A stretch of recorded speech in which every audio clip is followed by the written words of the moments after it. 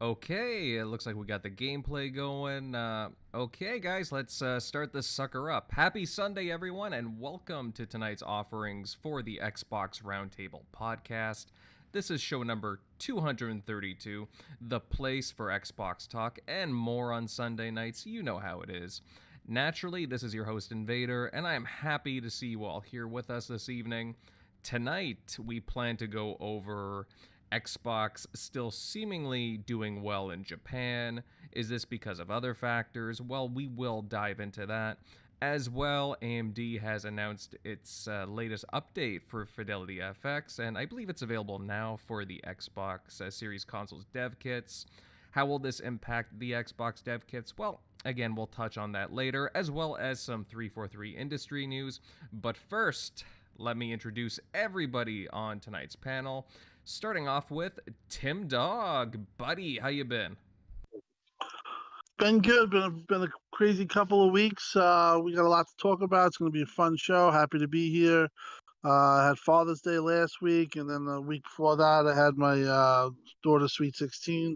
Just been pretty crazy, pretty hectic, but good to get back in here. And we'll be discussing Xbox, among other things, and have a good show.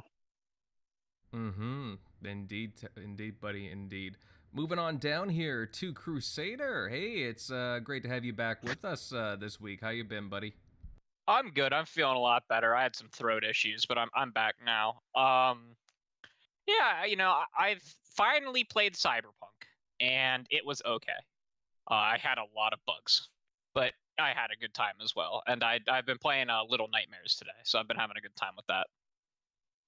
All right. That's good to hear. You got some gaming in there. And how is Cyberpunk these days? I mean, I've had it since the launch, but is it worth popping in again?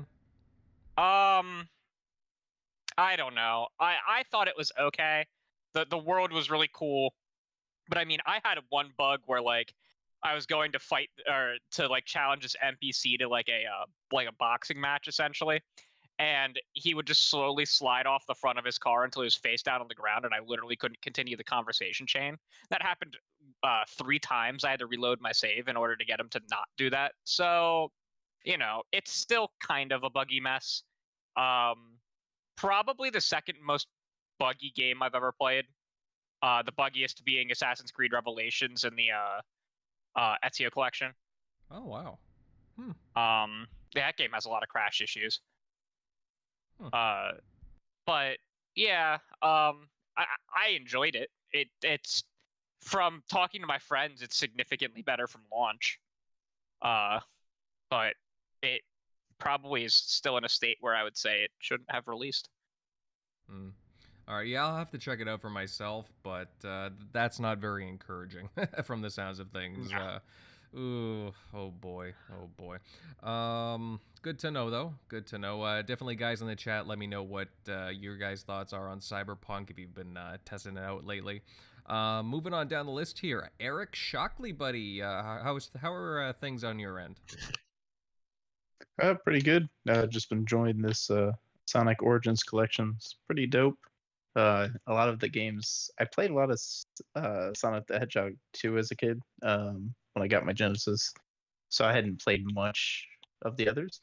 So it's definitely cool to get back into those. Enjoying Sonic CD, which a lot of people tend to hate out of those four, but it does have this cool like time travel mechanic where basically you can um, basically go to the past. Like whenever you're in a new stage, you can go to the past and then destroy all the generators that make like all the enemies, and then you can go back to the present, and then even towards the you can go to the future, all in this level, and you can see like if you destroyed all that stuff, then the enemies are kind of gone.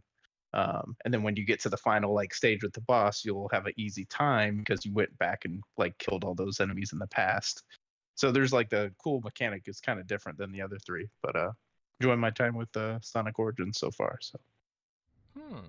All right. Yeah, I did see you comment about that. I think it was a couple of days ago. All right. That's interesting. That's interesting. Um, I guess you're not interested in Sonic Frontiers at all coming up. uh, I haven't been interested in this 3D Sonic since like Adventure 2, but I mean, if they can make a good 3D Sonic, which that's tended after Sonic Adventure 2, that tends to be not so easy. That whole jump to 3D is not the easiest for at least for Sonic, like it is like I guess Mario. But we'll see. Hopefully it's good. But agreed. I mean, I'll admit I am kind of interested in the game, but at the same time, you know, there are a few complaints there that I think, you know, some people are right to address. So we'll have to see over time how you know, that one shapes up. But yeah, that's awesome that, you know, you've been having you know, some awesome Sonic playing time. Moving on down here, Centurion Pal, how are you? What's up, guys? It is Sunday, and it is time to have some fun. Just been doing my ESO thing and dabbling in Devil May Cry. Nice. How's Devil May Cry playing these days? Which Devil May Cry? The first one or what? The first one on the HD collection. I'll be truthful. I don't have very much of a background in Devil May Cry, so I'm gonna do it right, and I'm gonna start on the first game, and I'm gonna get my way to the final one slowly over time. I know it's a lot of games, but I'm having fun so far. I'm getting used to the concept of just mashing buttons until the thing dies. So you've never played 5? No. Oh, dude, you're missing out. That's all right. I mean, it's well, a great. I'm glad I held out on for the special edition with the upgraded frame rates and all the other stuff. That's the one I got, so that's where I'm looking forward to. I want to play the game because I'm interested in the story. From what I've heard, from people like Shockley talk about it and other Devil May Cry fans, I'm wanting to know more about the story for sure. Yeah, was that in your backlog as well? Yes. Yeah, that's what I should thought. definitely check out 4. 4 is pretty good. Well, that'll also give you like the Nero story. See, yeah. I know there's like Nero, Dante. There's like it's all over the place. The only one I knew is Dante, and like that's when Shockley educated me into like now that there's like different dimensions and multiple characters at this point, and I was like, I really got to check this story out. Well, hey, it's worth it. I played the original, and the HD collection seems like a really good collection of everything Devil May Cry.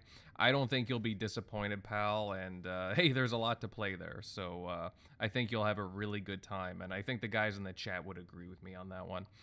Alright, so MLD will be running a little bit late, but don't worry guys, he'll be here. Just give him a few minutes. And everybody, remember to slam that like button and share this out across social media, because we want to get as many wonderful people in here as possible. Okay, guys, with that out of the way, let's kick things into gear now and go into the first topic. And it looks like Xbox is having another successful month of sales in Japan. According to a report from Famitsu, Xbox Series X sold 3,200, well, nearly 3,300 units, while the Series S, a respectable 3,423, outselling the PlayStation 5 again, but it's still relatively close, I would say. Tim, buddy, I'll start off with you here. What do you think about these latest sales numbers from Japan? Are these indicating strength from Xbox, or are these just stock shortages, just like kind of crippling PlayStation at this time? I think it's a little bit of both. If you take away PlayStation and you look at the numbers alone, and considering that there is also stock limitations in Japan, Xbox is doing marketably better than it was last generation, and one of the big reasons for that is the size of Xbox Series S. So I think the way you look at Japan is very positive, because they're showing increased interest, and there's no denying that Sony has a shortage issue not only in Japan but worldwide, and that's due to a couple of things. Some of the things probably not discussed are the reasons why they're in this predicament, because Sony would have to come clean with it, how their yields were, that type of stuff. But one of the things that Xbox did brilliantly this generation is that they had the Series S and the Series X, and both those systems allocate a certain amount of silicon, or let's say material in layman's terms. And for them to have the ability to, focus on the Series S, which is selling and meeting demand, and even still selling out, it gives them an advantage to kind of manipulate their material or silicon, where Sony can't do the same. So this has kind of put Sony in a position that, they're going to have 3 of their AAAs hit this year. God of War, I'm assuming, is going to hit in September or November. Last I heard it was November. So let's say that hits November. They had Horizon GT7 and God of War, and they're probably going to lose share this year because this shortage situation, supply line situation, um, from last I heard, was it's mid 2023, and it could go further than that. This has been a boon for Xbox for the fact that, as we all know, 2022 is going to be probably their first year without a AAA game offering to Xbox gamers, and or exclusive. There's going to be no Forza. There's going to be no Starfield, Redfall, as we all discussed. And the thing is that they're still selling because of Game Pass, and they're hitting demand, and sometimes exceeding demand, where they're still selling out. Even the Series S, you can't always go to. You can get it, but the Series X is still very hard to get. But the Series S you can get, but still these things are selling out. So it's kind of worked itself in the way that Xbox really is benefiting the most, because you're going to have a year where Sony had 3 AAAs and outclassed Xbox really badly in 22 in games, especially AAA exclusives, and they might lose share year long. As long as this supply line thing goes, and this issue that they're having with shortages, um, it's going to benefit Xbox because of what I just detailed. And the thing is that, let's say let's say 2023, it starts to open up, where you can you get an Xbox, PlayStation at will. You go to the store and get it. What's going to happen then is then Xbox is going to be avalanched with games from Redfall, Starfield, Diablo, Activision deal, Forza, and everything is going to hit in place, and they're going to sell like hotcakes due to that. So it's just played into Xbox's hands. A lot of the stuff is luck, but you also have to give Xbox a lot of props that they're on top of their stuff. They're on top of their supply. They've been better at it than Sony has been, especially in the last year. And they're the only console that's selling over what they were selling over year. Everyone else is down. Nintendo's down year over year, and as is Sony, and Xbox is gaining share. And then topple that with, this is going to be a year that they didn't really have much. It's very impressive for them. And I think when they start to, when those games start coming, that's going to, facilitate them even more, where they're going to sell because of those games. So this generation's looking like it's been pure luck, but a lot of it was strategic.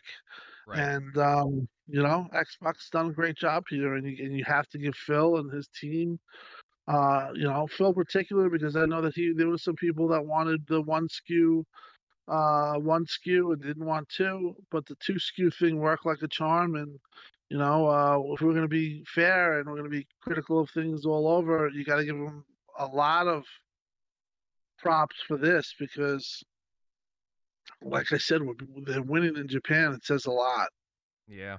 I mean, you look at their initiatives too. I mean, while it does suck for Sony that obviously, the chip shortages and whatnot, and Xbox does seem to have a chip priority that they paid for, judging from reports months back. They are taking Japan and Asia more seriously now. Obviously, with they've created like studios to outreach for Japanese content and creators and studios. They've with the Bethesda ZeniMax deal, they acquired Tango Games, so they do have a Japanese studio finally. Their partnership with Sega, I think, really talks a lot about their growing commitment to Japanese content as well. I mean, again, if you go back a few weeks ago to the Kojima exclusive game announcement, they're getting big Japanese creators as well. And while, I mean, again, Sony is kind of stuck at the moment with the shortages. I mean, Xbox is still kind of, Xbox does have some shortages themselves. At the same time, they are doing things and they are being more aggressive and being a little more serious as well. And then you look at their xCloud initiatives as well. I mean, that seems to be doing fairly well in the Asian markets. Moving over to Eric Shockley, buddy. I mean, I would love to know your thoughts on this. Xbox does seem to be doing well, but at the same time, Sony is kind of stuck here. Like, what do you think of these numbers coming out of Japan right now? Yeah, I mean, Xbox is just, obviously taking advantage of the situation. Both of them are getting kind of, from what I've seen, destroyed by Nintendo still, because they have the handheld, they have that market unlock and what that market wants. But yeah, I mean, Sony's definitely has the better numbers, but I mean, for what Xbox's past has been, like, these are pretty good, especially compared to like their last console. So it's definitely promising. And I think they definitely have captured at least somewhat of an interest with their with their Series S console, with it being the small form factor. Because a lot of times the houses there, they don't have, or a lot of like housing there, they're not going to have a ton of space. So people are looking for like minimalistic next gen consoles. And now that you'll have a lot more JRPGs, that might even entice more people to be like, oh, okay, I can actually find maybe a Series S there. They PS5s obviously are still going to be hard to find there or anywhere else. So okay, cool, I can play these Persona 3 and 4 coming to like a console, other than like the PS2 or more of a modern console. I can get the 1S or the Series S and play it there. So I mean, and that wasn't announced for the Switch, so that's kind of a good thing for them, because hey, you can pick up this $300 console and get all these Persona games that are coming. So far, haven't been announced for the Switch, so that kind of at least gives them a kind of entry point there. Something that at least the Switch that's dominating doesn't have. Plus, you have all the other newer JRPGs that aren't going to ever touch the Switch. So I think it's just a good form factor, and you can play some of the new Team Ninja games for cheap, and you can find it on the you can actually find the console. So it's a mix of both, but they were definitely smart versus like, sure, and the digital version of the PS5 looks, it's great for me as a consumer. I got a hold of one, so I got a PS5 for $100 less. But you can see a lot of times you'll look at those numbers, and I think the PS5 digital is even lower than any of the Xboxes. I'm pretty sure, or they're pretty low numbers. It's like a completely small percentage of their actual sales. So people can't even get their hands on that. So. Yeah, not to interrupt, but they never really intended to wholesale sell that. Yeah, like they're like, it's good for the consumer, but they're not able to produce them any faster, and they're not really even. It doesn't even seem like they're even trying to produce. They're not even doesn't even look like they're trying to like even split like, hey, half of them will be digital, or even a quarter of them will be digital and the rest will be physical. It doesn't really look like that, at least on the Japan numbers. Whereas Xbox was smart because they can actually produce more of the Series S. That's definitely helping their numbers. So Yeah, the Series S numbers, I mean, while they are close to the Series X, I mean, they're still above the X. So, that discless console seems to be doing really well in Japan so far anyways, right? So, no, I mean, no, a lot of people, I remember people mocking the Series S, and it's turning out to be a very strong console for Xbox right now. Not just in Japan, but across the world. So, kudos to them. yeah, people forget how like people were playing. Look, just remember how bad the consoles were coming in the last gen. A lot of casuals didn't care that they were playing. A lot of times, the games on PS4 weren't hitting 1080p either. People didn't really care. So, and they're playing the games all at like 30 frames per second. Whereas Series S is coming in usually at 1080p, sometimes 1440, and you're getting usually at least to get to play at the games at 60 frames. Where you mostly third-party games, you're playing them, even first-party games on the PS4, you're playing them at 30 frames per second. So, I mean, there's definitely some advantages this has that the other consoles didn't have at the beginning of last gen. So it's actually kind of a bump up in performance and what it offers. Plus, you get the SSD. So. All right. No, that's well said, Eric. Centurion, I would love to know your thoughts on this. I mean, obviously, in the grand scheme of things, like, again, I'm not a sales guy per se, right? I just want to see the consoles do well. However, I mean, these are encouraging numbers, like, on the Xbox front. What are your thoughts on, like, again, these numbers coming out from Japan? I'm with Tim Dog. It's a little bit of both. It's good news for Xbox that they are starting to develop value for the console over there. They're developing a demand. People actually do want to buy them. I don't, everybody's like, oh, they're just buying it because nothing's available.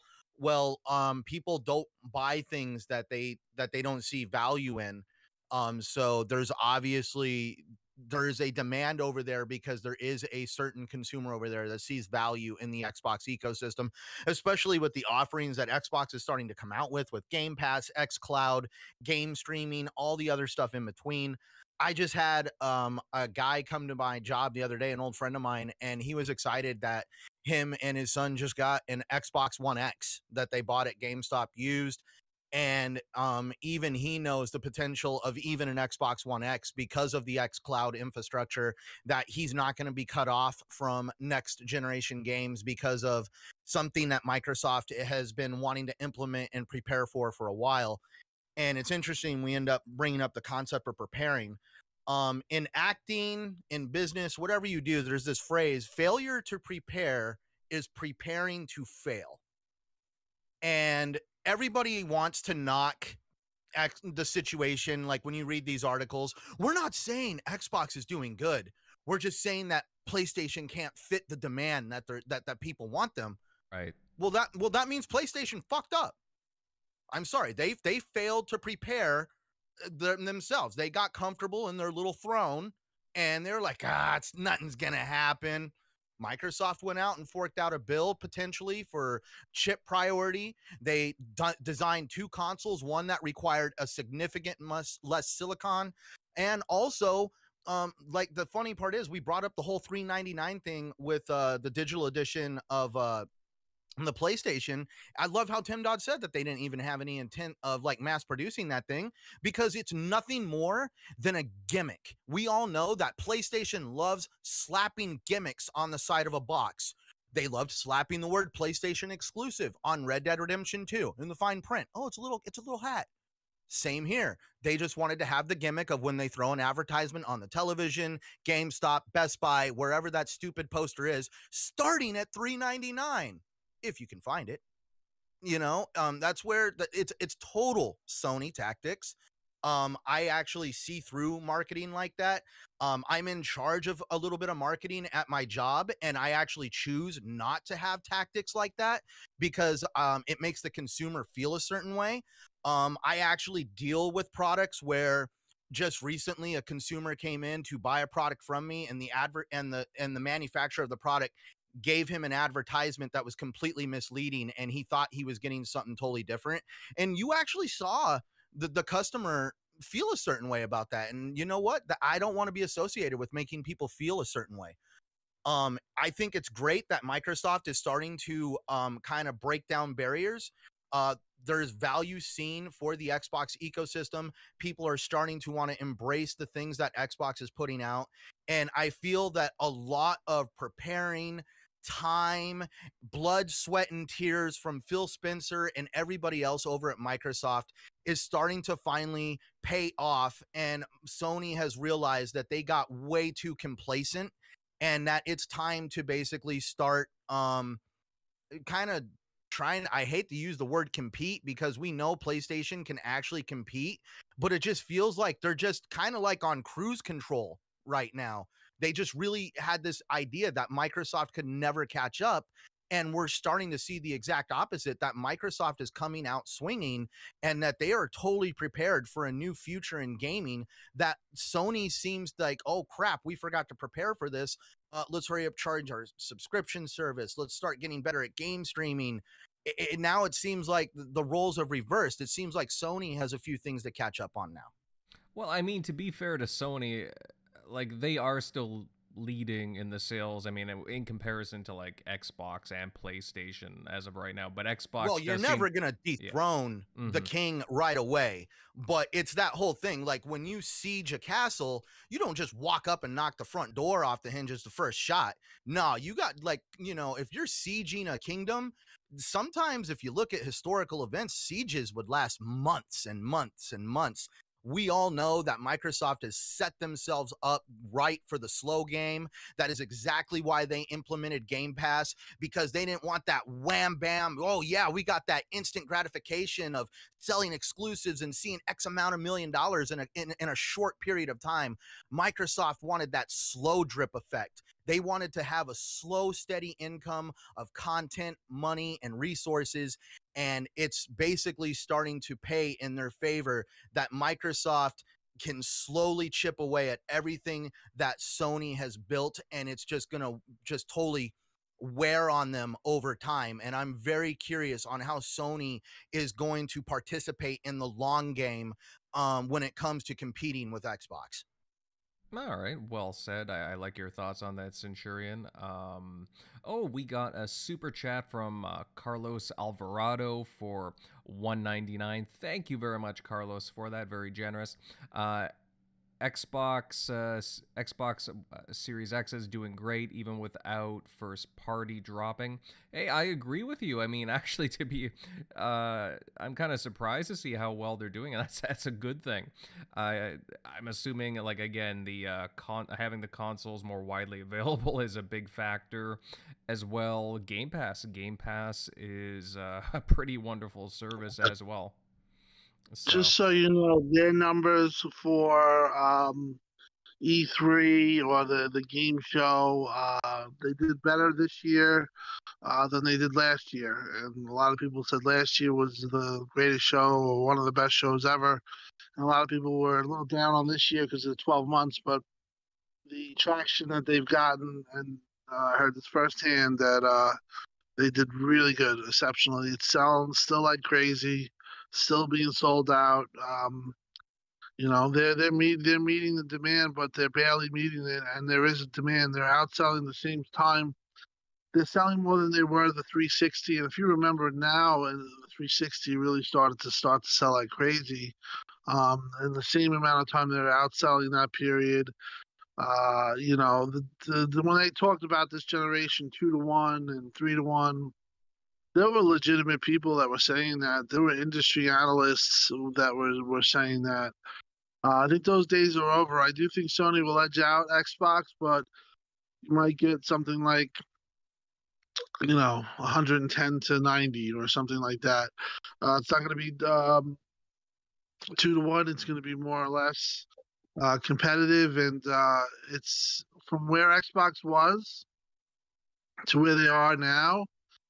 It is a huge turnaround, and you've heard so many people say that Xbox was going to go by the wayside last generation. I remember, people saying that they were going to go third party. I remember, people saying that they can't compete with Sony, and now those same people, especially one of them, was saying that they have monopoly on their hands because of Game Pass and Activision deal. So uh, things have changed drastically, and for them to get out of this year and to gain share is absolutely crazy, because once this hits and Activision gets done and these games hit, you're never going to have a drought like this ever again, because it's just not going to happen. You have 32 studios, now fully making games, and you're more or less going to get 4 games a year or 5 AAAs a year. And that's stuff that they talked about. They meant it. It's just things didn't hit at particular times. People forget we had COVID. There was a lot of things that went on, and they had Horizon for Horizon, a strong last 2021. 2022 is not going to be their year, but 2023, I mean, it's just going to be a laughing stock, because they're just going to have so much stuff, and that's not like fantasy. That's going to be a fact, unless the Activision deal gets knocked down and it goes by the wayside. And even so, they're still going to have a plethora of games. But with that alone, you could talk about getting next year. You might get 9 AAAs, 10 AAAs in Game Pass day one. Mm-hmm. Yeah, no, and that is very impressive, Timmy. No doubt. Oh, I just saw that General MLD snuck in here. General, what is up, buddy? Hey, how's it going, guys? I'm doing pretty good here. Just very late, but eager to get into the action here. Mm-hmm. No doubt, no doubt. Well, first I'll hit up Crusader, and then I'll get your thoughts on this MLD. Crusader, buddy, I know you've been sitting patiently there. What's your thoughts on this information coming out of Famitsu from Japan? Like, I mean, these sales are encouraging, but at the same time, like, do you agree with what Centurion and Tim are suggesting? Yeah, so like they're good numbers. It's growth in Japan. That's the biggest takeaway anyone should take from this, that the Xbox brand is doing better in Japan than the laughing stock of Japan that was last generation, right? I mean, they've already outsold the lifetime of the Xbox One in Japan already, which is, wild to think about. So comparing it to the PlayStation numbers, I don't put too much stock into that, because again, I don't think that either are selling at the maximum capacity that either could. If they had 10 times the amount of supply on the market, I'm not even sure that would saturate global supply,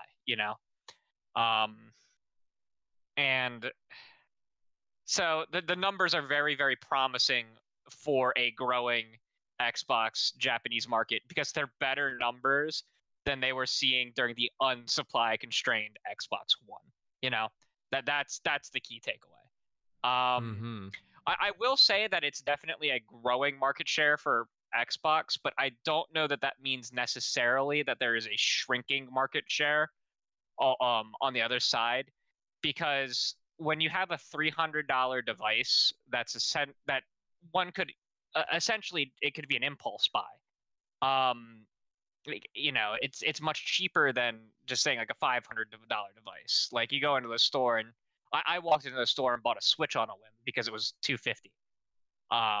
And that's going to happen with the Series S. So I don't know that people necessarily buying a Series S are taking share away from PlayStation. That's a very big thing to note, that like their share might not be shrinking as Xbox's share is growing, because it's not a mutually exclusive thing. Like, this is because of the cheaper SKU. This is going to be a very weird generation. I mean, we have two really cheap SKUs on the market. We have the Nintendo Switch, which is in a like little field of its own. We have the Series S, which I think is going to ultimately be a little field of its own. And it's going to be interesting to see that. I think everyone's numbers are going to be high, and I agree with Tim. I don't think that Microsoft is necessarily going to overtake PlayStation because there's not a necessary need to be on the Xbox console. You know, like everything is day one on PC. Game Pass is completely on PC. The same, almost the same library at this point. There's some stuff that's not on PC. You know, and then there's the cloud gaming. So like, you don't need an Xbox because you could play it straight on your Samsung TV and eventually more types of TVs. And Jez Corden has talked about the rumor of a streaming handheld today or yesterday. I'm not really sure when he dropped that, but you know, a nice little streaming handheld means that you don't necessarily need the console. So while they're going to be increasing their overall market share revenue wise, I don't know that in the console space they will necessarily overtake, and that's fine. You don't need that. All we should want is more good games to be made and to be playable where any of us want to play them. Mm-hmm. Agreed, but again, like we've also talked about on the show their initiatives with Samsung and LG to you know have Game Pass apps on their TVs just ready to go. And I think that that's the way to go too, is like with what you said with the handheld gaming. Again, you know, no two market like the markets across the world, they're not the same, and you have to be adaptive to those realities. Again, you look at the Switch, it's a handheld console. I mean, it does pretty well everywhere, especially in Japan. Those things are still flying off the shelves just because of the the size and the portability factor. I mean, that's huge. That's huge. So Xbox's real victory isn't that they have a Series S versus a Series X. Their real victory is that they are offering a way to play games to literally every kind of consumer: budget, streaming, PC, enthusiast, everyone. You know, there's a way to get into the ecosystem for everyone. Like even like the all access at like Walmart or Target, where like you can pay like what is it, like $25 a month for a console for 2 years, and it comes with Game Pass Ultimate. Mm-hmm. Yeah, something like that. There's a way to get into Xbox for any gamer on any device. See, this is one of the strategies I've always wanted to point out. Like whenever I talk about Xbox, I'm not referring to the plastic box that sits on my entertainment center. I'm referring to the ecosystem.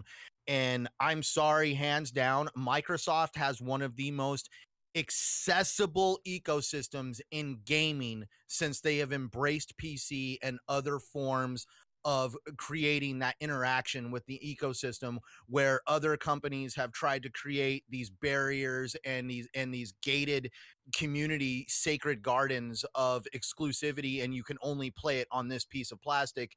And we're all starting to see these companies, well, at least PlayStation has realized the error in trying to do that, and they left a lot of money on the table by bringing those barriers up, when Microsoft is continuously hitting around the same amount of revenue when it comes to gaming, but they don't have to have this huge input of putting out all these consoles just to get people into the ecosystem, if that makes sense. Mm-hmm. No, it makes absolute sense, and thank you for bringing that up, Centurion. Well said. Yeah, no, I mean, their ecosystem is very inviting, and again, that's what it's going to be. It's going to be about the ecosystem, not so much the consoles. However, this is very encouraging, though, to say the least, especially again in today's times because of the shortages themselves. MLD, buddy, I would love to hear your thoughts on this. Obviously, we're talking about Xbox consoles doing well in Japan. Again, PlayStation, both console makers are dealing with shortages of their own, but PlayStation, again, they've been more affected by like really crippling shortages. What do you think about the Xbox sales numbers coming out of Japan? Are they encouraging, or is it more to do with like, do you agree with what the rest of the panel's saying on that matter?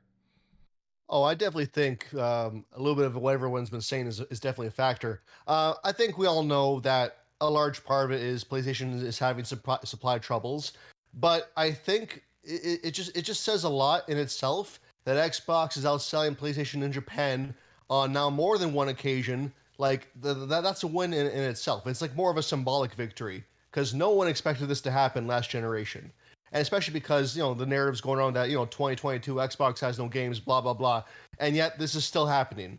So I feel like that in itself, it shows that the winds are changing, even though Xbox, like all the really big hitters are coming in 2023.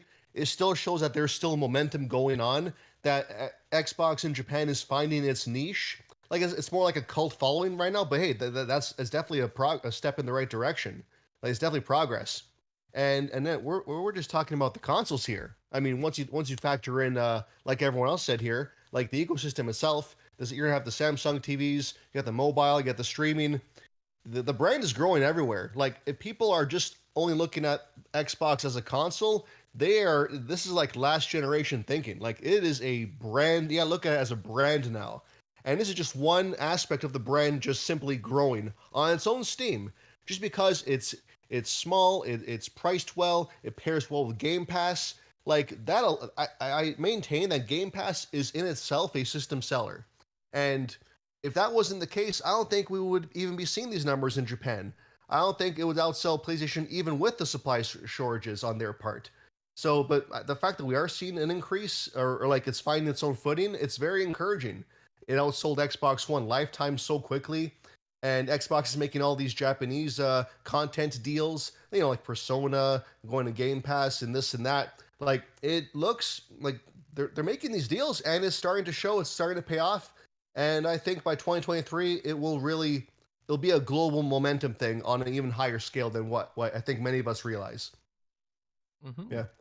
Mm-hmm. No, well said, and I agree with you. The brand is certainly growing. I mean, there's a lot of room to grow there with Xbox, to say the least on that. But there are headroads being made there, no doubt. We have a super chat here again from Carlos Alvarado for $1.99. Again, thank you, buddy. It's always appreciated. He says that a lot of Japanese gamers are posting their support for Xbox. Oh, well, I know. I mean, that's great. I haven't seen it personally, but that's fantastic, honestly. Like, again, I want to see that support for Xbox and the ecosystem, the console, and especially the games. I want to see the games, and I want to see more of the that content for Japan and Korea, too, and all of them, because, again, that's a very, very deep market to go into for sure.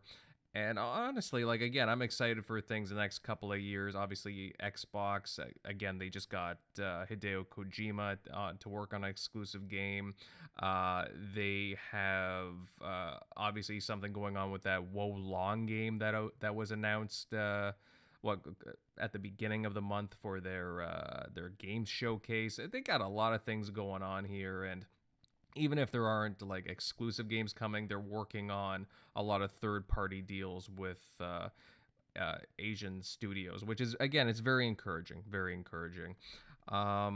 But yeah, guys, again, if you're tuning in, you like what you're hearing, then please hit that like button. And hey, sub to the channel if you aren't already. Again, it's great to have you all here with us. All of you in the chat, you guys rock. All of you and all the listeners too tuning in. All right, guys, why don't we move on to some other bits of news? And it looks like Xbox developer kits just got better. AMD recently released its Fidelity FX Super Resolution 2 upgrade. It allows for sharper images, amongst other things. Crusader, I know that you keep up with these different tech matters. Like, how does this latest AMD iteration or improvement, how does this improve things for Xbox developer kits? So I'm not 100% sure, based on the wording of their press release, if it is actually in the GDK yet, or if it will be in it like within the month. Right. But this is a huge step up from FSR 1.0. For, I would argue, 90% of users, you're not going to notice if FSR is on or not. All right. Directly. You'll see the indirect benefits. You'll benefit from the like the frame rate increases, per the the resolution you're at. And this is a much better version of FSR than the original 1.0 because it actually uses more data than just the single frame that you're on. It looks at past frames as well to construct its to construct the next frame properly. I've heard that with some devices it has some slight issues right now. Most likely will be resolved with driver things. This shouldn't be an issue for the Xbox in particular. But this is a big deal. It's not quite as good as NVIDIA's DLSS, but it also doesn't use a dedicated hardware block within the GPU of your device to do it. So you're not going to get as good of a result, but you're going to see a lot of games come out in the future performing higher than games were last month, if that makes sense. And hopefully we'll see some already released games get updated because this is it's only something you need to design around if you are targeting like a dedicated setup. This can be added to games that already exist to kind of allow them to like boost the resolution from what they were already running at. Okay. And one of the really cool things with FSR 1.0 was a group of users on Linux were able to kind of make it run system wide so that it was agnostic from any application on the computer.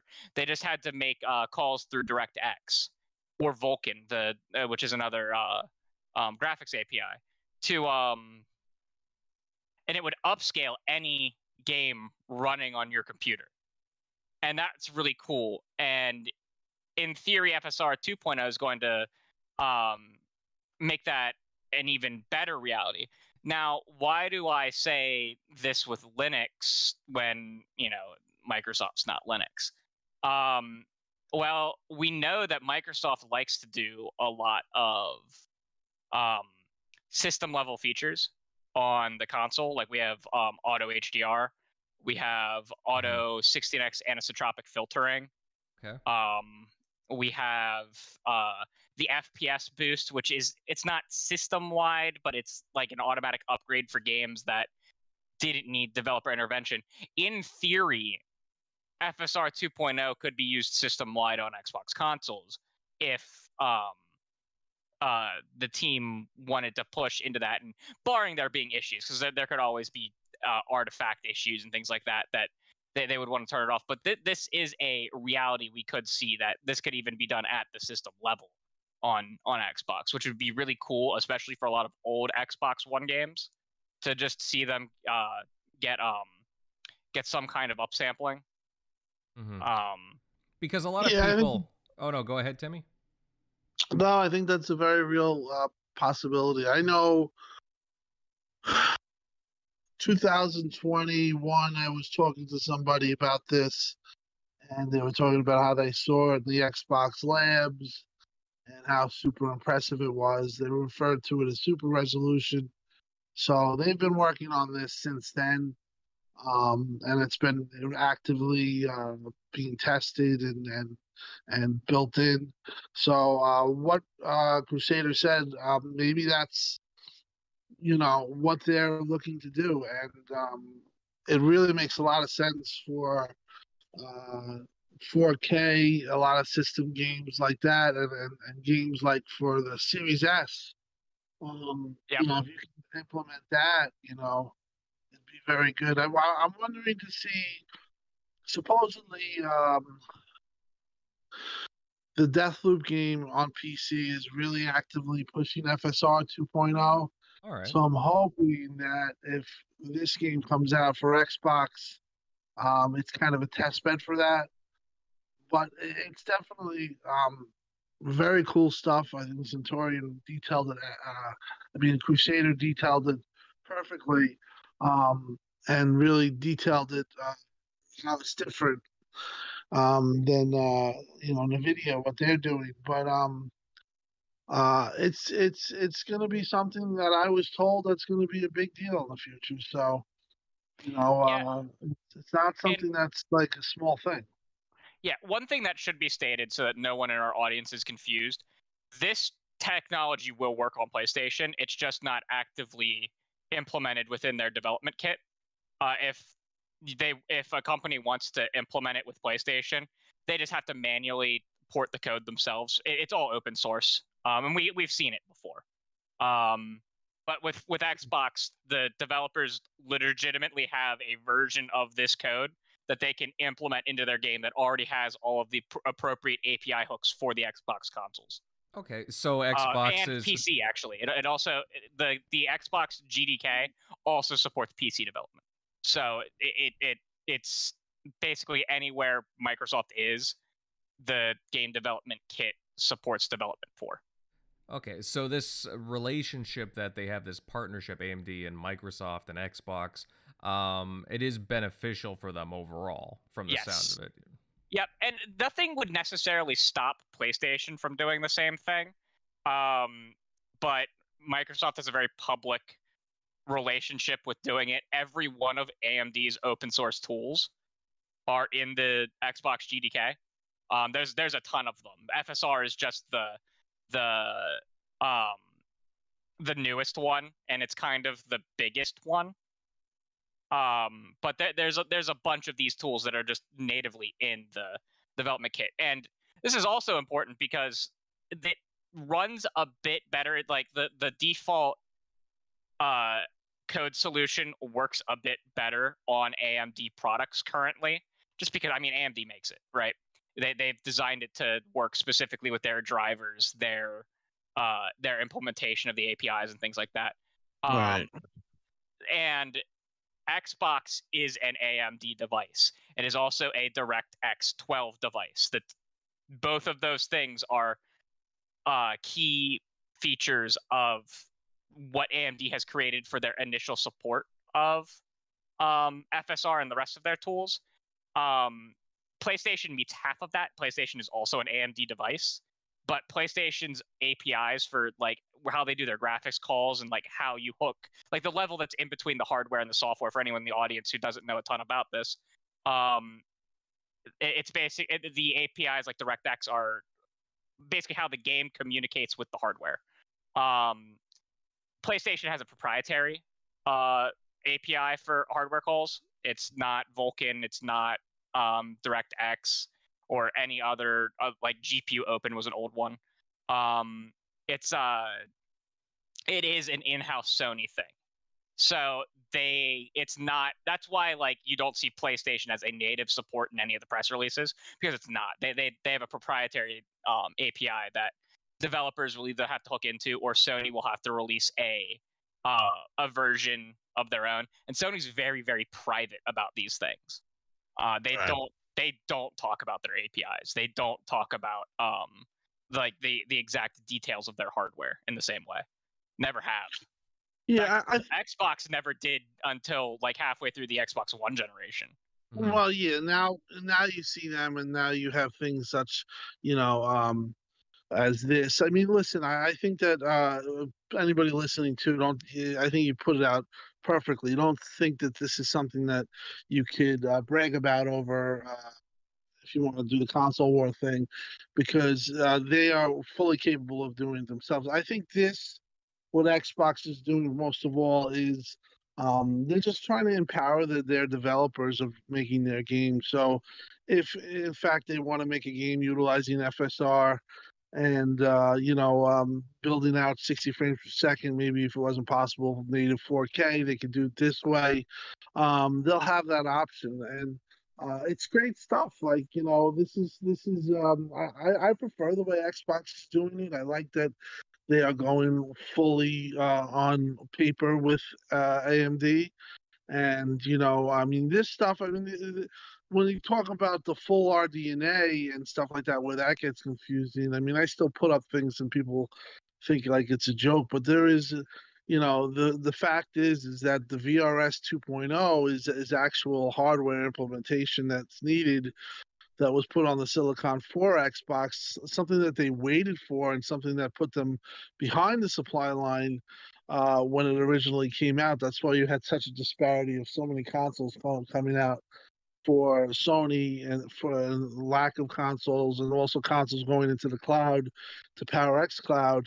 Why Xbox was so behind in the first year, and now they've kind of, however, got their way with with the chips to facilitate themselves. As we went over the last, when we were talking about the last topic, but um, you know, uh, I'm liking how Xbox is going with this with the FSR and with the full RDNA 2.0 when they start mentioning VRS. You'll probably hear about VRS with the Forza game. I know Digital Foundry kind of mentioned it, but they're empowering their development suite for creators, and it's going to take time, but this looks like going to be a longer generation than we expected. So when all the developers on both sides, but specifically on Xbox, have these tools, what that means for you as a gamer is that you're going to get better games. You're going to get games that run better, and if they're using FSR technology, like I said, from what I heard, somebody saw it firsthand. It is just as impressive as 4K native, if not better. So I'm really excited to see this, and it's great that we're getting news on it. And their Hardaway, I think that's what the team of the they've taken a little bit of criticism, rightfully so, with the DVR and stuff like that. But I think the software team is hard at work on this right now. So it's going to be interesting to see when it's really implemented. And there are a few other, you're talking about the RDNA 2 stuff. There's actually two other really big things that Microsoft has in their specific spec of the AMD Zen 1 APU that they're using. APU being the combined, for anyone in the audience, it's a combined CPU and GPU in one. It's one chip. They have what's called mesh shading. Right. It's a redevelopment of the basically how all of the three-dimensional geometry of the world is, the pipeline with how those are done. It can be done significantly more efficiently. We've only ever seen one game in total anywhere released that actually uses mesh shaders so far. It was a MMO in China called Justice, and they have 2 billion polygons on the screen at 4K 60. It's incredible. Holy. That is a big feature that Xbox has with RDNA 2 that PlayStation does not. They have a different solution that extends the old shader support. We don't know how that's going to work either because we have no documentation and have seen nothing about how that works. And then the other one is DP4. It's called DP4A integer calculations. Big, scary word. I barely understand it myself. It's a form of machine learning. Yeah. It's the big benefit of that is, in theory, have you guys heard of Intel's XeSS? It's just like FSR or DLSS in how it upscales games. Mm-hmm. Okay. In theory, that could run on the Xbox Series X and S as well, because it uses DP4A calculations. Right, I've heard, and this is me asking the questions behind the scenes when the stuff was going on. I have heard also that required a hardware implementation as well. Yes, it does. DP4A mesh shaders and VRS, specifically VRS Tier 2. Tier 1 does not. Tier 2 all required hardware implementations. Because it's so that's where they get the DP4A full idea. That's interesting. You know your stuff, Crusader. Yeah, I mean, I have a degree in computer science. It's what I do for a living. Okay, that's great to know. I didn't know that. Yeah, I have a degree in mathematics and computer science, 2 degrees. And poetry. You're only working for Xbox. The big thing about DP4A is it's hardware accelerated machine learning. Again, the PlayStation and basically any computing device can machine learn. I don't want anyone to think that. I mean, we've seen it on the PlayStation with Miles Morales. They did the machine learning muscle algorithms. The difference between machine learning and hardware accelerated is it's a specialized hardware block that makes it significantly more efficient to run specific calculations on. And that's the same way that VRS Tier 2 works. It is a specific hardware block to make what they do with VRS much more efficient, so that instead of only getting like a 10% gain, you're getting like a 30% gain or a 40% gain. And that's and those very, are the very two things important. that they waited for. Just so Yes. you know, with a little inside stuff. Those are the two things that they waited for to be built on the Silicon, which was why they were built after Sony and why they were a little bit behind. And you know, you can take my word for it. That was stuff I was actively asking the correct people that would know, and I got my answers. How cryptically I got them as I did, because you know they never would ever give away the you know the enchilada, but they would always, you know, you could, if you could show them an article or something, they could confirm or say yes, or you know. And you know, that's why I had known that full RDNA 2 was coming to Xbox. I actually hit up Anthony Battaglia and John Linneman. I said, listen, I said, you know, they're going to be full RDNA, and they didn't want to touch it, I guess, for obvious reasons, because they couldn't prove it. And I wasn't going to obviously think, but I told them, and you know, you'll be hearing more about that down the line, like especially when these games actually show itself doing it. Yeah, and a lot of these features are probably going to come from first party or like specialized third party, like people who are developing like exclusive content for Xbox. Because if the feature's not everywhere, it's not going to show up everywhere unless it's easy to implement. Now, VRS we might see everywhere because VRS is not hard to implement. It's from what I understand, it only takes about a week and a few people to implement it into your graphics pipeline. Stuff like the DP4A calculations, unless we're talking specifically about Intel's XeSS upscaling, I don't expect to see a ton of developers from third parties use it on Xbox, just because it's not something that is easy to do one place and not do another place. Whereas VRS essentially you flip it on and you can just make it look better on a different device, right? Like that's a simple answer. Same thing with like mesh shaders. Mesh shaders are not something you can just flip on. They need a lot of fine development. Right, it has to be built from ground up. It doesn't have to necessarily be built from ground up, but it's like the time it would take to implement it, you wouldn't be doing if you're only doing it for like a subset of platforms. You know, that was one of the things that I argued, or, you know, said, you know, when people were talking about the COD deal and Activision, you know, they're going to now be using, you know, PC as the lead platform and Xbox as a lead versus them using Sony. And that's going to have its own dividends. That's going to pay itself off too for gamers or for Xbox, because now the stuff that we just detailed might not have been used beforehand, but now because it's in house, they might have it at their disposal. You know, they might be pushing out FSR and all this type of stuff, VRS 2.0. You know, and it'll come out on Sony, but it won't have the benefits of VRS 2.0. So that you have to take in consideration that too with the Activision deal, is now all lead platform development is coming from Xbox DirectX 12. Wow, both Crusader and Tim, you guys are a wealth of information. Damn. Wonderful stuff, guys. Moving over to Eric Shockley. Buddy, what do you think about, again, this update for Fidelity FX Super Resolution 2 upgrade? Like, do you agree with what Crusader and Tim are saying, that again these are like surprisingly bigger updates than what we think, and even though it's not like exclusive to Xbox, at the same time it's going to benefit Xbox greatly, especially with the AMD partnership. What are your thoughts?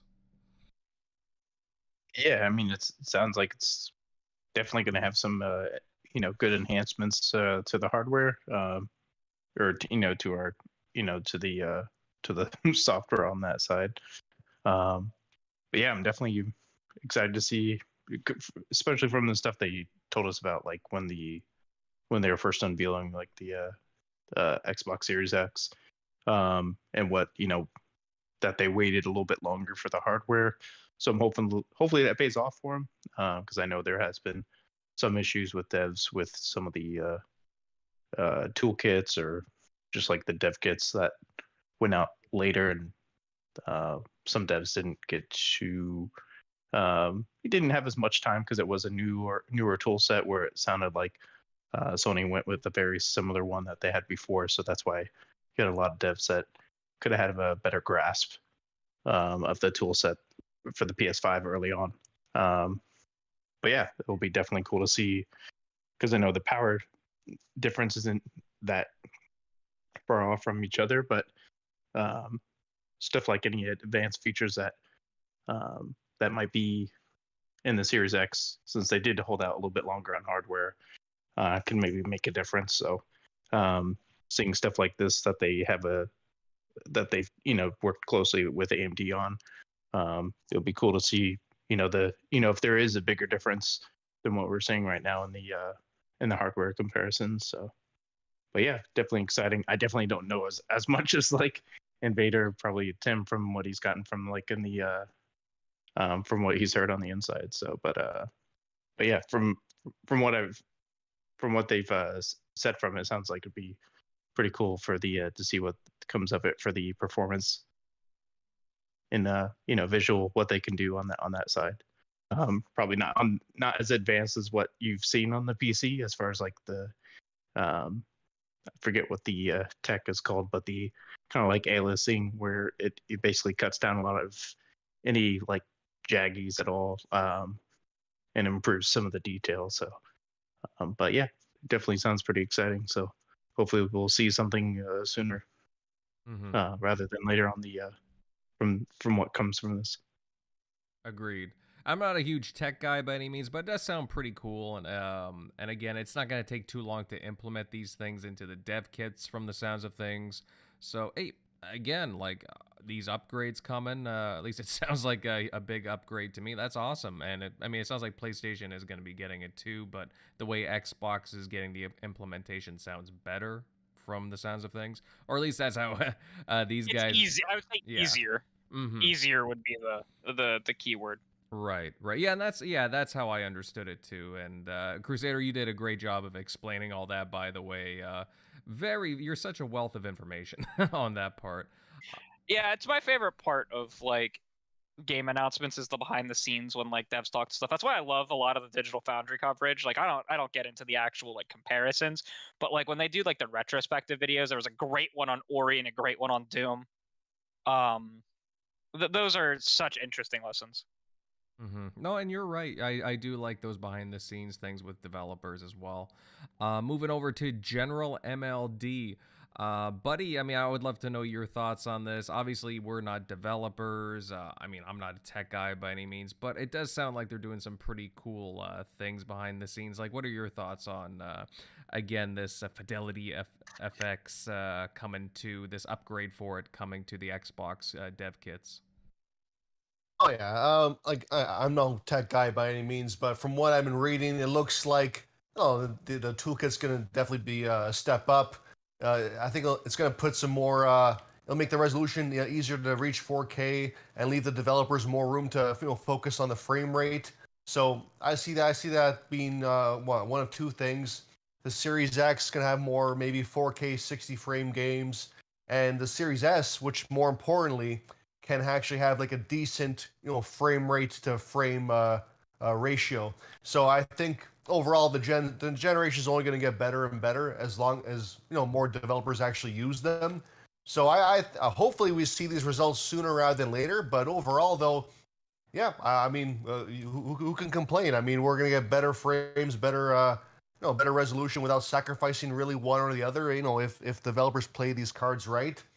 So yeah, what a time we live in. Like we always thought that it would be like a trade-off to get one thing or the other, but now it looks like in the future, we might have our cake and eat it too. So yeah, I'm looking forward to it, especially for all those Series S owners that can actually like make the most out of that little machine. Like really like make the most out of it. Mm-hmm. Yeah, exactly. And for that price, damn, it is one heck of a little machine. Again, I'm always tempted to recommend it to people as well for the price point, the availability, and yeah, I just like for what it puts out, it's a pretty nice console. Let's see. Last but certainly not least, I gotta get Centurion's opinion on this, buddy.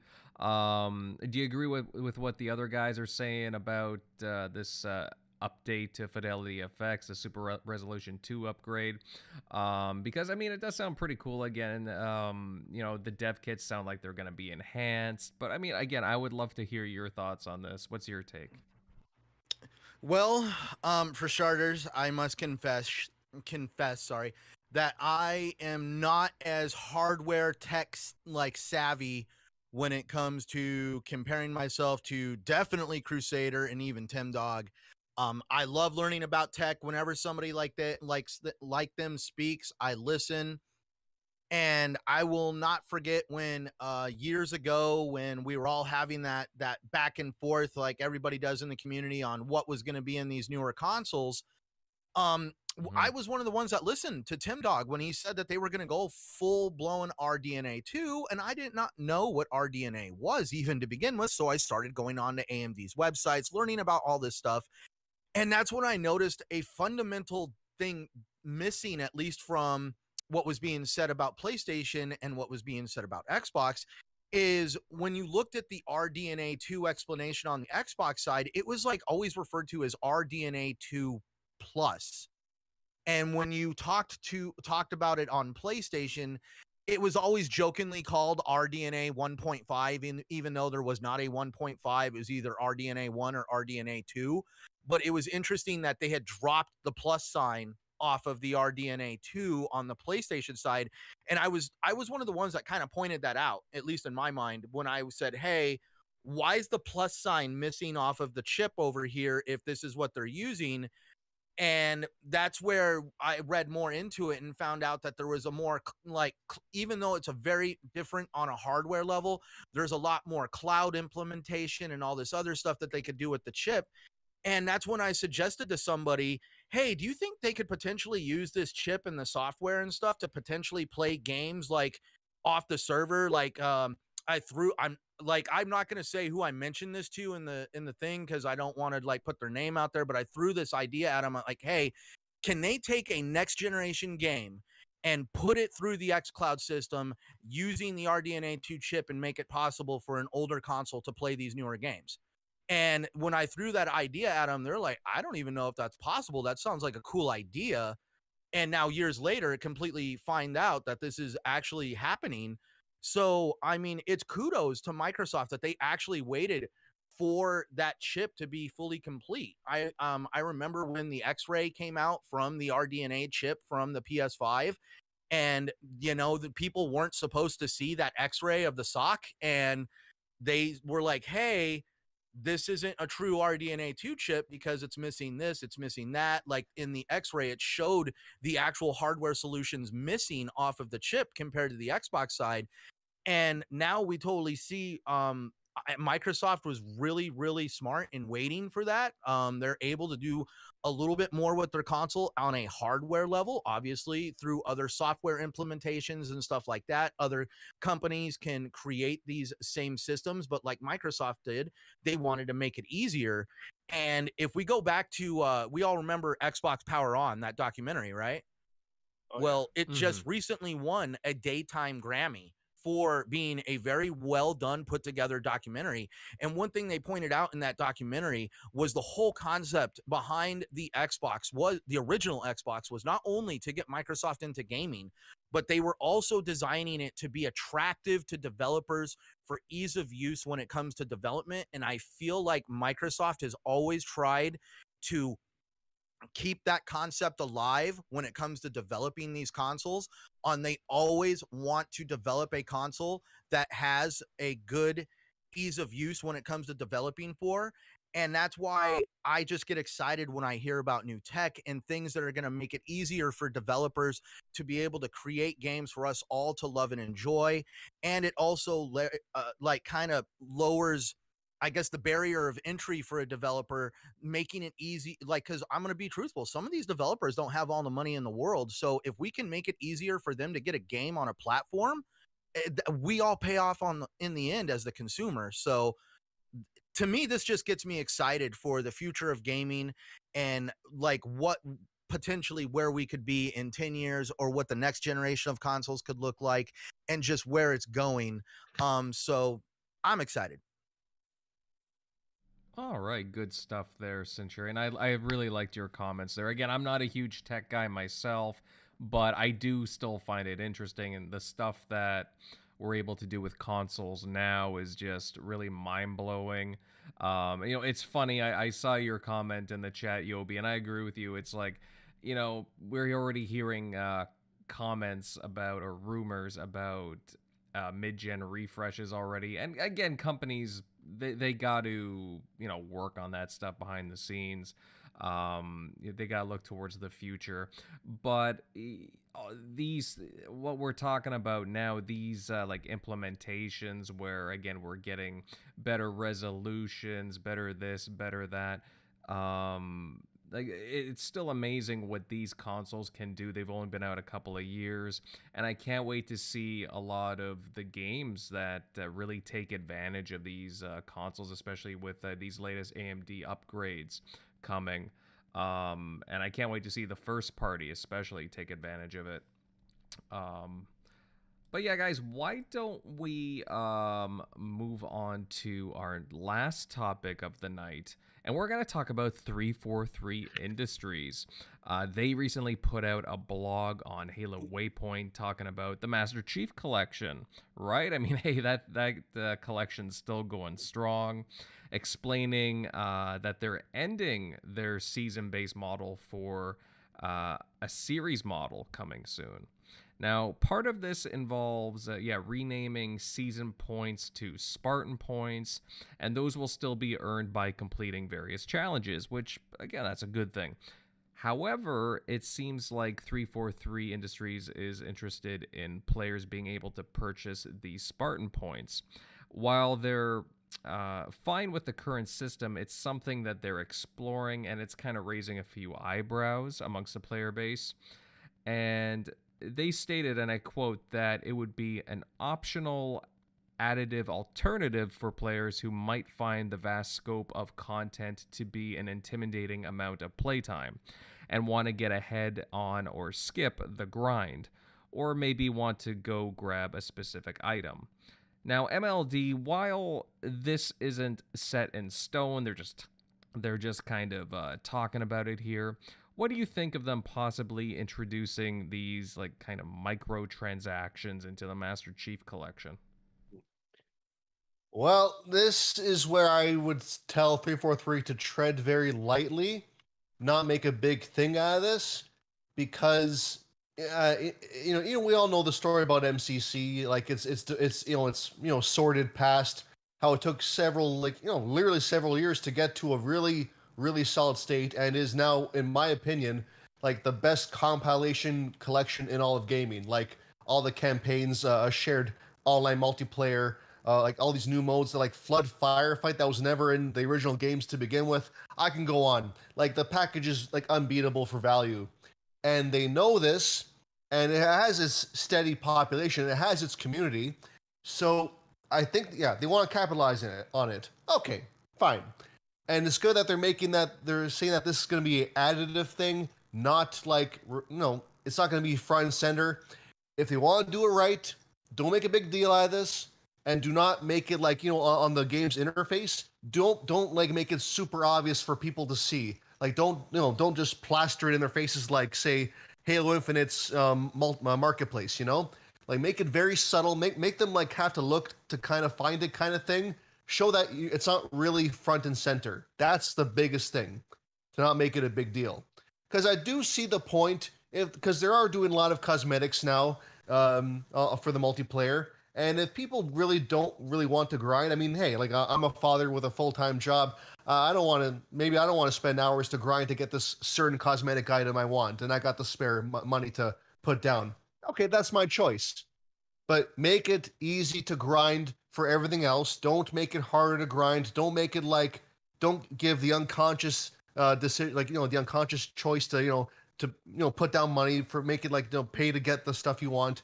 Make it as easy as it is to unlock things right now. Keep it exactly as it is if there's no complaints. Just add this on the side, low key, and I think they can get away with it. So long as they are transparent and they make it known that, hey, it's for a certain kind of gamer that just doesn't have the time as the rest. But rest assured, everything you can unlock is, you can do it by not paying a single cent of your own money.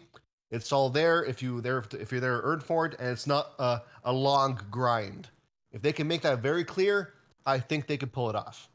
In that regard, it's not the worst thing that could happen. Again, so long as it's an option and not front and center. So that's my stance. It can work. Mm-hmm. I agree with you, and I do think that they need to tread very carefully here as well, because they've got a lot of kudos and a lot of respect for sticking with the Master Chief Collection, right? I mean, it took them years to get to where they are now, and introducing a lot of like really good fan feedback. Like you said, the Flood Firefight, awesome addition. Like, that's what everybody wanted to begin with. But I do have to say that, again, like with other people that was skipping the grind, how they were coining things really the best way to word things, because yes, I mean, you are skipping ahead, but at the same time, a lot of players are working towards, they want to, work towards it. They don't want to have to pay for anything. It wants, just, again, more in-game earnings, so to speak, right?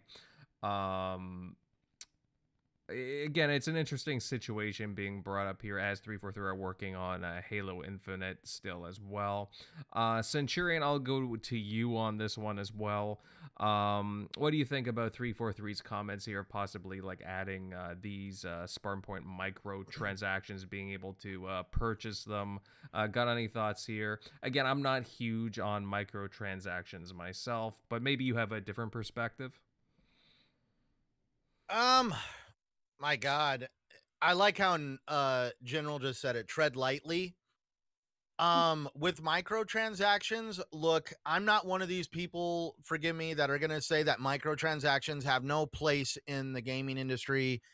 It is what it is. If they're implemented right and they're cosmetic, and we're not talking like egregious crap like what's going on with Diablo Immortal or pay to win strategies outright. I feel like they do have a place. And I only say that because, I play Elder Scrolls Online, and yeah, there's certain things in that game that are only obtainable by rolling over the loot boxes over and over and over again and spending an obscene amount of money, or just downright getting lucky and by some chance getting rewarded this thing for free in a loot box, pretty much. And well, it wouldn't be for free, but a lot easily given to you for free, because you have to buy the loot box, take the objects, convert them into crown gems, and then like when you do this, sometimes you'll walk away with like maybe 15 crown gems, 20 crown gems, and the object you want is 400 crown gems, and the average box it costs about, I want to say, $3-4, and if you buy so many of them at a time, it can get pretty bad if you're addicted to the concept of rolling them over. And that's where I don't want to see stuff like that fully implemented, because I would love to be able to just outright buy some of these things, because I work too damn much. I'll be truthful. I can't grind 20, 30 hours, 40 hours a week on just one specific game. I have a backlog a mile long, and I have friends that I enjoy to play other games with, and I just don't have the ability to invest that much time into a game. It would be interesting to have a path, at least for somebody like me, but also at the same time, I don't want it to turn into microtransaction hell. So that's why I'm behind General MLD on the whole situation with tread lightly, especially with the fact that, sometimes when you try to make too much change too quickly, it can almost backfire on you. And we all know that right now they're trying to transition into Halo as a games as a service style model. And we see that with Halo Infinite, and now they might be turning their direction towards the Master Chief Collection. And I would have to also again agree with General MLD. That is probably one of the best put together collections of games that I've seen. And I don't want to see that, like, what has taken years and years and years to get working and finally standing on its own 2 feet. I don't want to see a developer walk over and shoot it in the foot with microtransactions. Mm-hmm. Again, and that's another fair comment, honestly. I mean, I'm pretty sure everybody listening in, can relate to you, Centurion. Hardworking, puts a lot of hours into their job and just wants to go home, rack a few hours into the game that they love. I mean, obviously, you mentioned Elder Scrolls Online, and it's easier to, I guess, spend a few bucks in order to get what you really want, right? Whether that be a cosmetic and so on. And I can certainly sympathize with that, yeah. To me, the concept of like a loot box, yeah, it is gambling, but I don't go out and go to my local gas station and get scratcher tickets and Powerball tickets. I get my jollies off by going on Elder Scrolls Online and buying a loot box and just having just a little bit of like kind of innocent fun. And also you like to rob banks as well. Don't forget about that. Well, yeah, me and Fanboy, man. Totally. Oh, yes, Fanboy. Fanboy certainly needs to return. I want to see more Fanboy, by the way. So. Oh, no, no, he is. I'll be honest right now, if I can. With everything that's been going on the YouTube platform, he's going to start diversifying and appearing everywhere. All right, well, we can't wait. I can't wait to see more Fanboy out there. Yeah, Eric, buddy, I would love to know your thoughts on this. I mean, obviously, 343 have been working hard. They have been over the years with the Master Chief Collection. They have been also been working on Halo Infinite, putting out content for that, as well as adjusting the way that they do the store. I mean, there's been different commentary on the store with like the amount of credits, like how much things cost. Sometimes things have gone up, sometimes things have gone slowly, incrementally higher. There's been some complaints about that. But what are your thoughts with this whole, like, again, the Master Chief Collection, like the microtransactions talk going on here? Yeah, I mean, I'm pretty okay with it. I mean, pretty much any online multiplayer game is going to have microtransactions, whether it's Destiny or pretty much anything you can think of. So especially for this one that's just in Game Pass at this point, it's almost a decade old. For them to, and some of their player base is obviously going to be taken up from the current Halo Infinite player base. So to keep some funding, keeping some of those servers up, obviously, and just and it could be a way of just keeping more content. Maybe they can make newer things for it, like some of the cosmetics that they've mentioned, just stuff to kind of like maybe for you to chase or and I think they've shown off some of the pictures of just like new stuff that they're gonna throw in there that obviously wasn't in these games to begin with. So they are putting in effort and content. So I'm pretty okay with the transactions. So I would say I'd be more having an issue, and I guess not so much an issue with the Halo Infinite transaction store, like microtransactions, since it is free to play. But like those are more egregious. So maybe if those were, because this isn't free to play, so if they're priced at some of the costs that some of the free to play store is, then they might want to just tone it down and not go crazy with it. But so make it not something outrageous, make it something like somewhat generous, to what you're kind of seeing in Infinite, because that's the one main complaint there is just how much stuff how much it costs to actually purchase stuff in the store on Halo Infinite. So I would say just be careful there, because you have a lot of goodwill on Master Chief Collection. So even the people that are upset with Halo Infinite, a lot of them are going back and playing your other games. So don't piss off both and lose both. So yeah, they just need to kind of, I think someone else had mentioned it, tread lightly here. So, but kind of take some of the feedback you got from the store from the Halo Infinite, and then just don't do that on this one, since obviously the game's super cheap at this point to play. It's it's in Game Pass. but it's technically not a free-to-play game. So No, well said there, Eric, honestly. And they do have to be very careful with how they approach this. I agree 110% with that. Tim, I would love to know your thoughts on this. I mean, again, the Master Chief Collection it's been a transformation, to say the least, right? And it's taken a while, but again, it's one heck of a collection, probably the best gaming collection out there in my opinion. But then again, I am a little biased towards Halo, to be honest. But what do you think about what 343 are saying here? You can tell that they're trying to be careful with how they're wording things with regards to they didn't say microtransactions specifically with the Master Chief Collection, but they are talking about, again, having these points, you're being able to buy them and so on, and skipping the grind, so to speak. Like, what's your thoughts on all this? I had to just jump out of there for a second because it wasn't recognizing me. But my point, I listen. At this point, 343, they're beginning to annoy me, and disappoint me. I was disappointed with the whole incident that happened with the racial thing with Bonapo. I detailed it a little last thing. I don't really want to go into it, but they screwed that up. Frank O'Connor got screwed up at Reset Era and got banned because he's stupid for being on the thing anyway. And then they're starting with this stuff. Listen, I don't personally have a problem with microtransactions. I think that the people go way too crazy and they go over their heads with this stuff. Like, they get so upset, especially when it's cosmetic. But I just don't think that they're in the position right now with what's going on with their studio to even be attempting this. So my take is that they're in serious they're serious.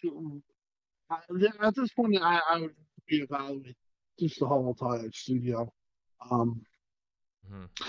The things that are happening are not making me happy.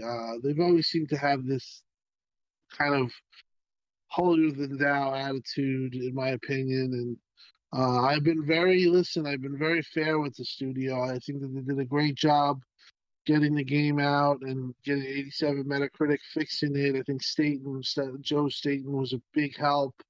They did a lot of great things, but they've obviously kind of hurt themselves with post content, and a lot of that might not have been their fault because they used a lot of contractors and they weren't ready. But they made all these promises, and they're way behind, and they're just in a position where I just feel like negative publicity is the last thing that they need, and the microtransactions can wait.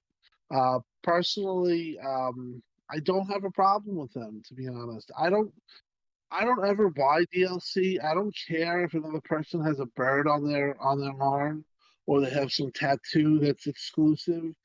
That stuff to me gets people way too crazy, and they go overboard and they act like it's the biggest injustice in life going on, when it's merely nothing, especially when it's cosmetic. Yeah, there are times when it's wrong, but for the most part, I don't have a personal problem with it, but a lot of people do. And if you're reading the wall and if you're reading the room and you're looking at where you are, you shouldn't be even mentioning this stuff. The stuff, you just need to shut up and deliver on Halo Infinite Season 3 and get people back in good graces. And then maybe if you want to try something like that, do it. But right now is not the right time. And to be honest, I think that they do a lot of questionable stuff. And that whole thing with the racial thing was absolutely horrible, because that was done on purpose, meaning that just doesn't happen on accident. So you have that problem. Frank, who's an idiot, that's been on Reset Era and NeoGAF when they were actively hating on Xbox, and I've tweeted him. He doesn't like me because I've always been like that. I was like, why would you go and support that place when all they do is look to me, especially when it was NeoGaf, was to take down your product and to put you in a bad light. And guess what? Now he looks stupid because there's all these comments that he was has, and he was basically sabotaged by both forums, and it was out in the open why he was banned. And just questionable stuff like that, and the people in there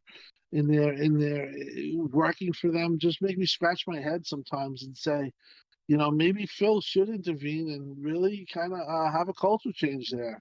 I'm just at this point, I'm fed up with them. I'm fed up with the stupidity of like the whole thing with the June 19th thing was really pissed me off, and then the whole thing with Frank. He should have known better. You're in a place where people want to see you fail, and commiserating with them and acting like they're your friends. And look where it got you. They banned you, and they said you're toxic, and they try to say all these things about you. Even previously, they said that he made a comment, something about, it was an old saying, and they acted like he was like a weirdo and this, and I was just like, this guy still goes on those forums and he still wants to talk to these people. I mean, that's up to him, but I think he should have known better. And just like overall, just through the years, it's just like they've made a lot of mistakes and they pissed off a lot of people. And I don't know. I just think that maybe there needs to be a real reevaluation there. Do we have a real commitment to Halo? Can they reiterate that? We didn't see anything at E3. We didn't, we get a joke of hey, it's in Flight Sim. Like, their hardcore fans are always upset. And I don't think that I think their community the Halo community is over the top. And I've talked about that too. But just overall, I think with such a valuable IP and such a passionate amount of people that buy into your game or want to be entertained, I think that you kind of have to fix things there, and that's my take on them. I'm at the point where I do think that there needs to be reevaluation there, and or changes, because it just always seems to be negativity coming from there. And it's just constant, and it's been through the years, through all the things, for everything that they've done. It's been controversial, and they just seem to never get it. I thought they got it with Halo Infinite, but then they promised retracing, they promised all this stuff, and they don't even talk about it anymore. So for me, particularly one of my favorite studios, and one of the studios that I had a lot of faith in, I'm at wit's end with them, and I'm actually at the point where I don't think they should be given the benefit of the doubt anymore. Their fans are always pissed off, and I don't know if they listen to their fans, but it's always a step late, and it's always like, they just make stupid mistakes. They implement stuff without making proper communication with their community. When they made all those changes, everyone was pissed off, and they just keep they don't have anything smooth about them. And I just feel like that's from their community director on down. I just feel like there's something that just isn't, it's just not kosher there. It's just not, I don't know. It just seems off to me. And at this point, I'm going to be critical of them, more critical than I've ever been, because I was always giving them the benefit of the doubt. And, some of the stuff that went on, I feel is like, it really, I don't know. It just disappointed me to the point it pissed me off. And you can obviously tell I'm pissed off because of the rant that I just, but yeah, they need to be looked at, in my opinion, or something's not right there, in my opinion, because there's always a problem. And I agree with you. And actually, I kind of feel bad for Joe Staten, just because it just feels like he's kind of righting the ship, if you will.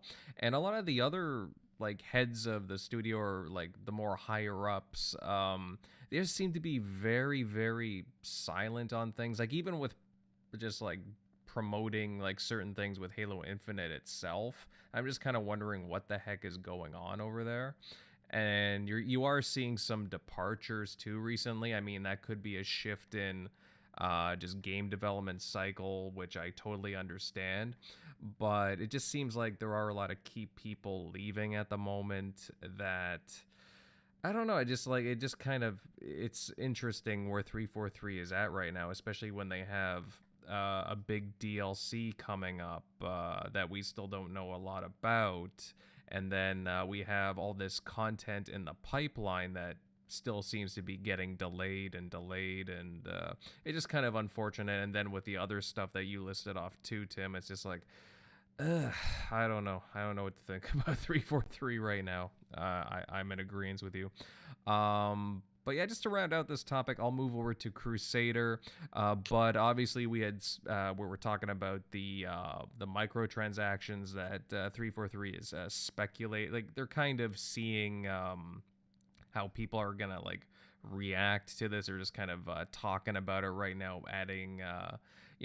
Being able to buy these Spartan points in the Master Chief Collection. Do you think this would be a good idea, or are you kind of against it? So, as the game stands right now, MCC as it exists right now, I am 100% against it.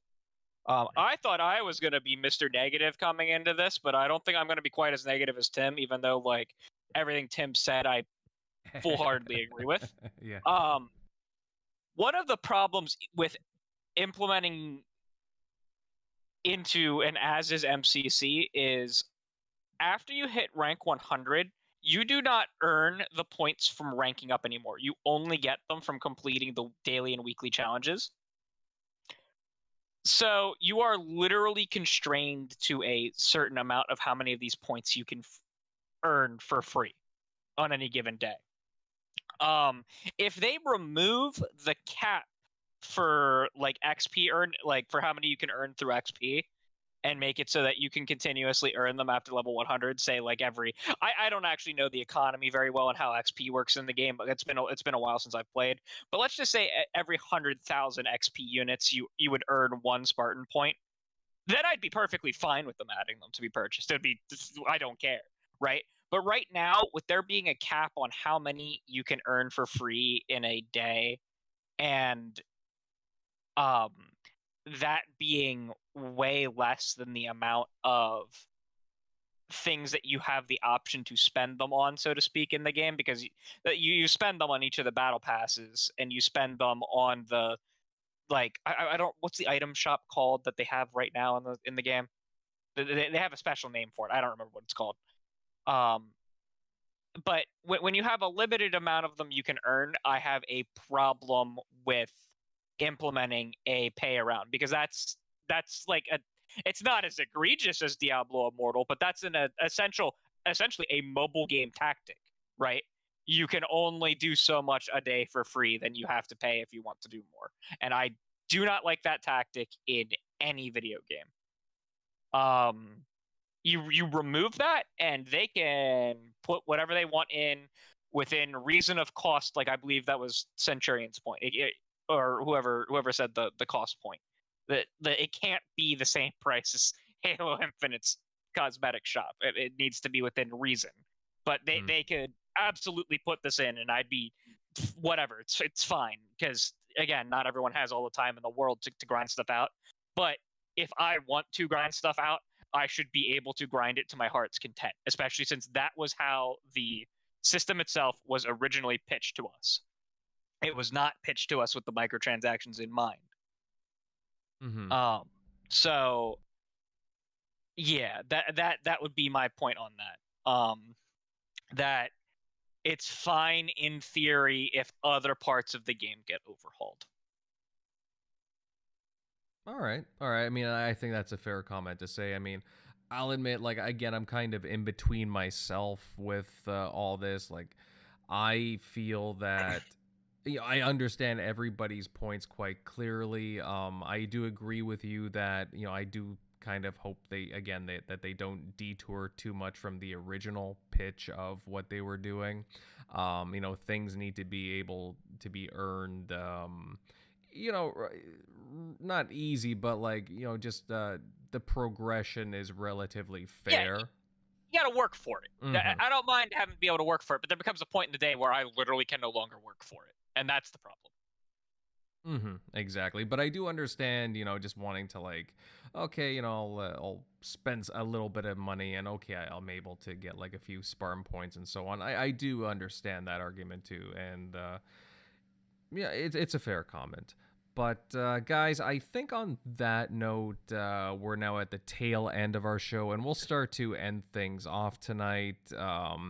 Again, I love the commentary on the Master Chief Collection topic, but just a fantastic show from everyone across the entire panel. Honestly, awesome stuff, guys.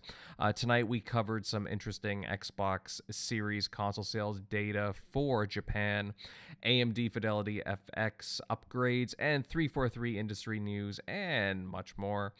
If you guys enjoyed tonight's show, then hey, please consider leaving a like, subbing to the channel, and sharing this episode out across whatever social media you subscribe to.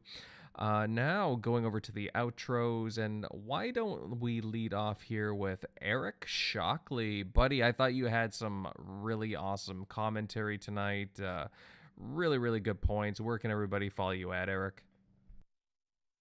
Yeah, as always, you can find me at Shocknero on Twitter, Easy Shock on Xbox Live. But yeah, good show tonight. Good points. But yeah, see you later. Indeedy. Moving over to Centurion. Buddy, again, good stuff from you as well, my friend. Where can everybody follow you? Oh, thank you, gentlemen. It was a great conversation tonight. Thank you to everybody out in the chat that joined us. Be sure to subscribe to the show. Invader works very hard to keep this place going. For those interested in following me, please find me at Centurion1307 at YouTube, Xbox Live, and of course, Twitter. You could also find me right here every Sunday night on the TXR podcast. And you can also find me every Wednesday night over on Gaming Beyond the Box. But just a disclaimer, Gaming Beyond the Box is taking a 4-week hiatus, but we will be returning.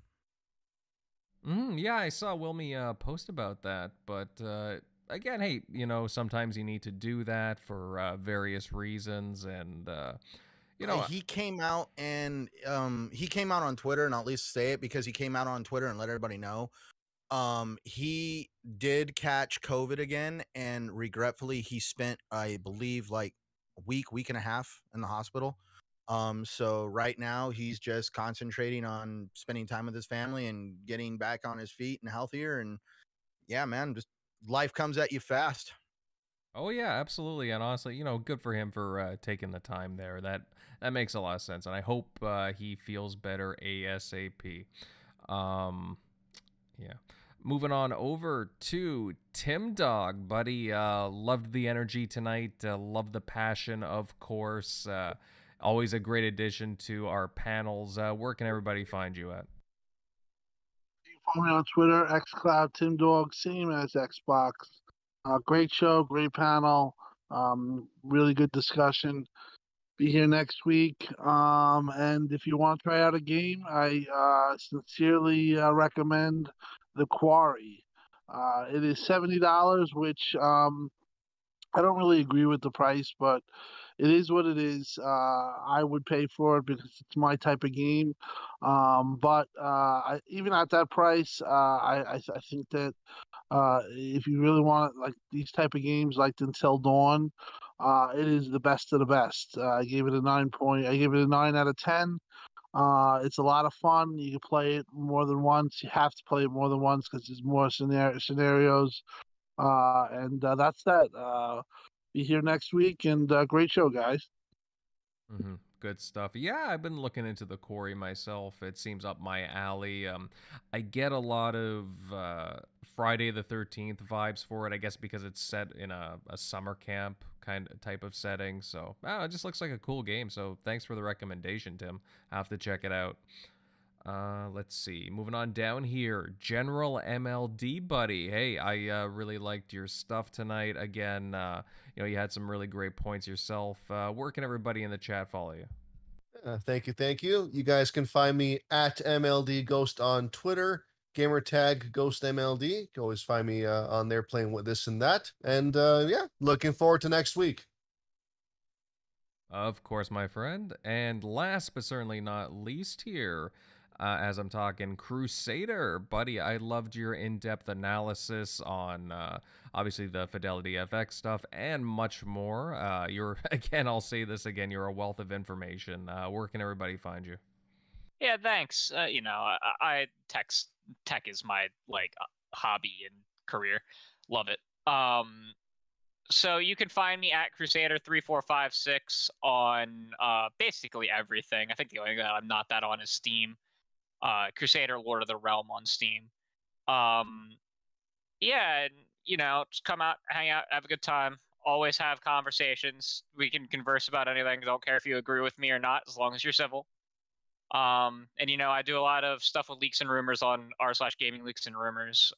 Mostly Mega Threads. Gonna have a PlayStation one out sometime in July. So, yeah. All right, exciting. Certainly follow him there, guys. And to round out the TXR squad, you can find my content on YouTube at Invader Gaming. I'm also on Twitter at Invader_1986. Great show tonight, and we will see you all back here on the next one. Later, everyone. See ya.